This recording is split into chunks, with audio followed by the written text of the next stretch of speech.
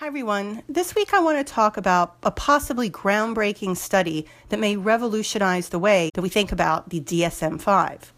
So a few years ago, something happened to the autism diagnosis. The criteria changed.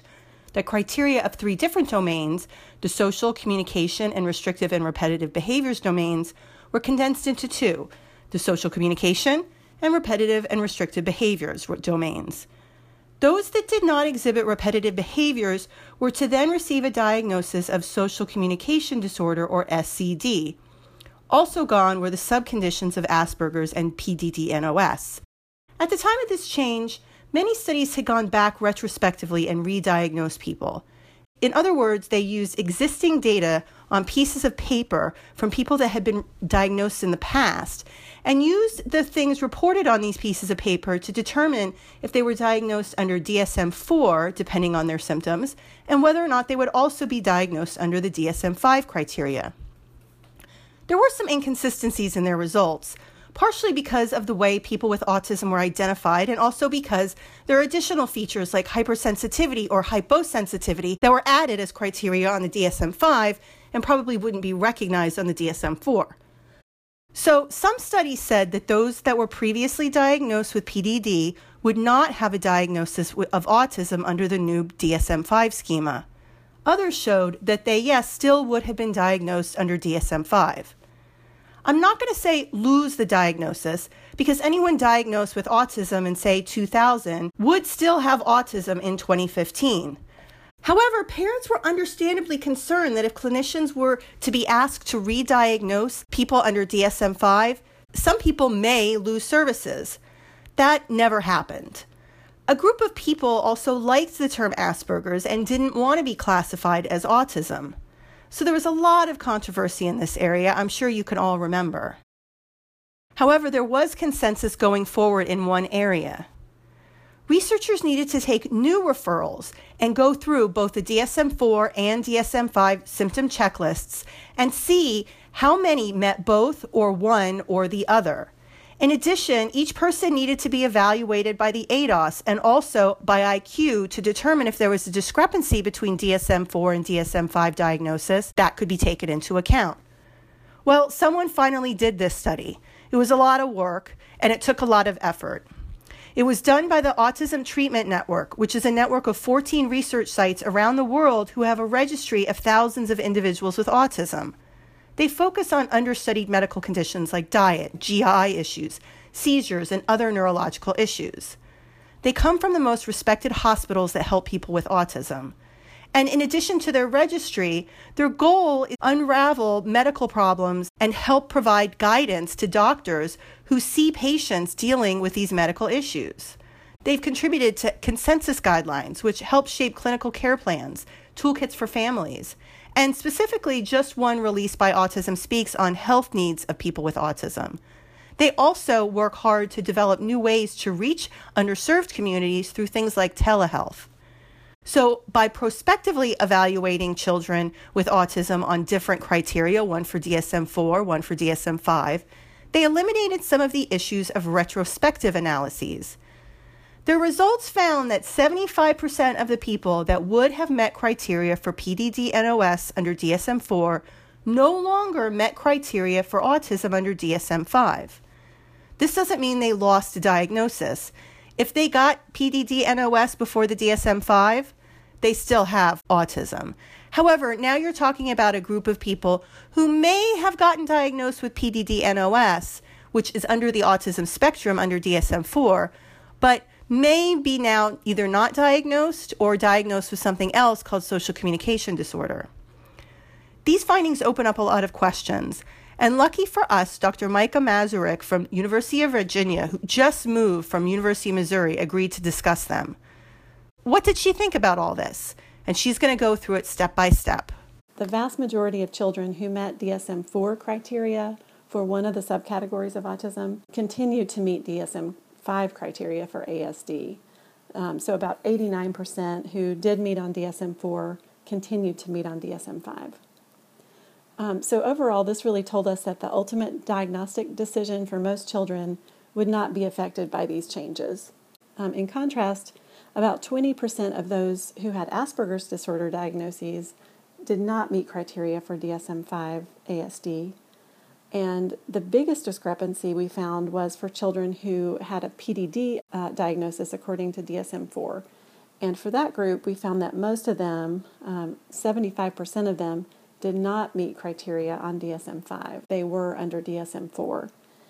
And in some ways that will be helpful because it should ensure more consistency across clinicians, meaning that you should receive the same diagnosis regardless of which clinic you're seen at or what clinician you may be seen by. But it also does suggest that children with more ambiguous symptoms or more subtle symptoms may not meet criteria for ASD when they might have previously been categorized under PDD. Our study does show that girls are more affected by the changes to diagnostic criteria than are boys. And this really indicates that we need to do a lot more research on potential differences in symptom presentation in girls. In terms of what this means for people who would have met criteria under PDD-NOS, our results show that many of them will no longer meet criteria under DSM-5 for an ASD, but that they may be very likely to meet criteria for another alternative diagnosis. And in our case, ADHD was the most common alternative, surprisingly not the new social communication disorder diagnosis as many had predicted. Hopefully with more specific and precise criteria, an individual's services and treatment plan really can be best matched to their specific diagnosis and individual needs. Overall, the findings do show that it will be slightly more difficult for those who would have been diagnosed with PDD and Asperger's disorder to be diagnosed under DSM-5. But overall, when we looked at the entire sample of children who were evaluated, most of them will continue to meet criteria under DSM-5. On the other hand, it's interesting to note that some changes to DSM-5, including the addition of sensory symptoms, could make it easier for some children to be diagnosed with an ASD, whereas in the past those symptoms were not included. Now, in my own opinion, what does this all mean? Well, it's clear that the diagnosis of autism may be getting more specific. One of the things that was a huge improvement in the DSM-5 was the use of clinical specifiers. Under DSM-4, there was no way to add things like IQ, age of onset, or verbal ability. It was those with higher IQ that did not meet the criteria in this study under DSM-5, which is probably not surprising, given that those would have been the ones that were presumably diagnosed with PDD, NOS, or Asperger's. Unfortunately, there was also differences in diagnoses in girls. Fewer girls were diagnosed with DSM-5 compared to DSM-4, and this is a big issue. Now, I'm wondering aloud if this group, the ones with PDD-NOS, high IQ, good language ability, but maybe some semantic problems and social awkwardness, constitutes a different type of autism than what's being captured by DSM-5. I think that everyone can agree that autism is a spectrum with different ends, and there's been questions about how to cut the different pieces of autism to different types, and perhaps this is the different type of autism. Audrey Thurman and her colleagues recently wrote about the use of the words high and low functioning as categories. However, many people are insulted by these terms. The bigger issue, they say, is that they're not even scientifically valid, which is probably true. They should be divided by language, IQ, and ASD severity. In this latest study, they are divided on IQ and even symptom severity. Those with milder symptoms are diagnosed at older ages, which make things more complex. I, like others, think it's time to start categorizing people, and maybe those with a high IQ seem to have a different kind of autism than others.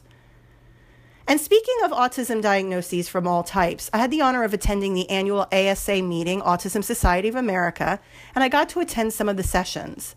They were all guided by science, but in a more applicable way than I think I normally get across in these podcasts. For example, there was a session about the hidden agenda in employment. This doesn't mean how to get a job technically, but how to do well in the job and keep it, especially if it means working with customers and dealing with things that make people with autism uncomfortable. Stephen Shore and others made sure that people with autism should get to know themselves as much as possible so they can learn to advocate for their own needs. There was also a number of sessions on love and relationships. I skipped those because I actually don't want to talk about or hear about my 7-year-old doing anything but living with me forever in chastity. Social media and safety information was included, and I was happy to see that one of the exhibitors was exhibiting a home security system designed to alert parents when doors and windows are opening. There were also sessions aimed at clinicians and service providers about implementation of therapies, like social skills curriculum, support groups, sensory play, and how to advocate for yourself during an IEP, which is incredibly important. I was really happy to be there, and I hope that ASF can be more involved next year. Specifically, I'm thinking about a session about how using science to advocate for services for your child or yourself as an adult. Stay tuned because I need to work with an actual expert in advocacy on this one. Talk to you next week.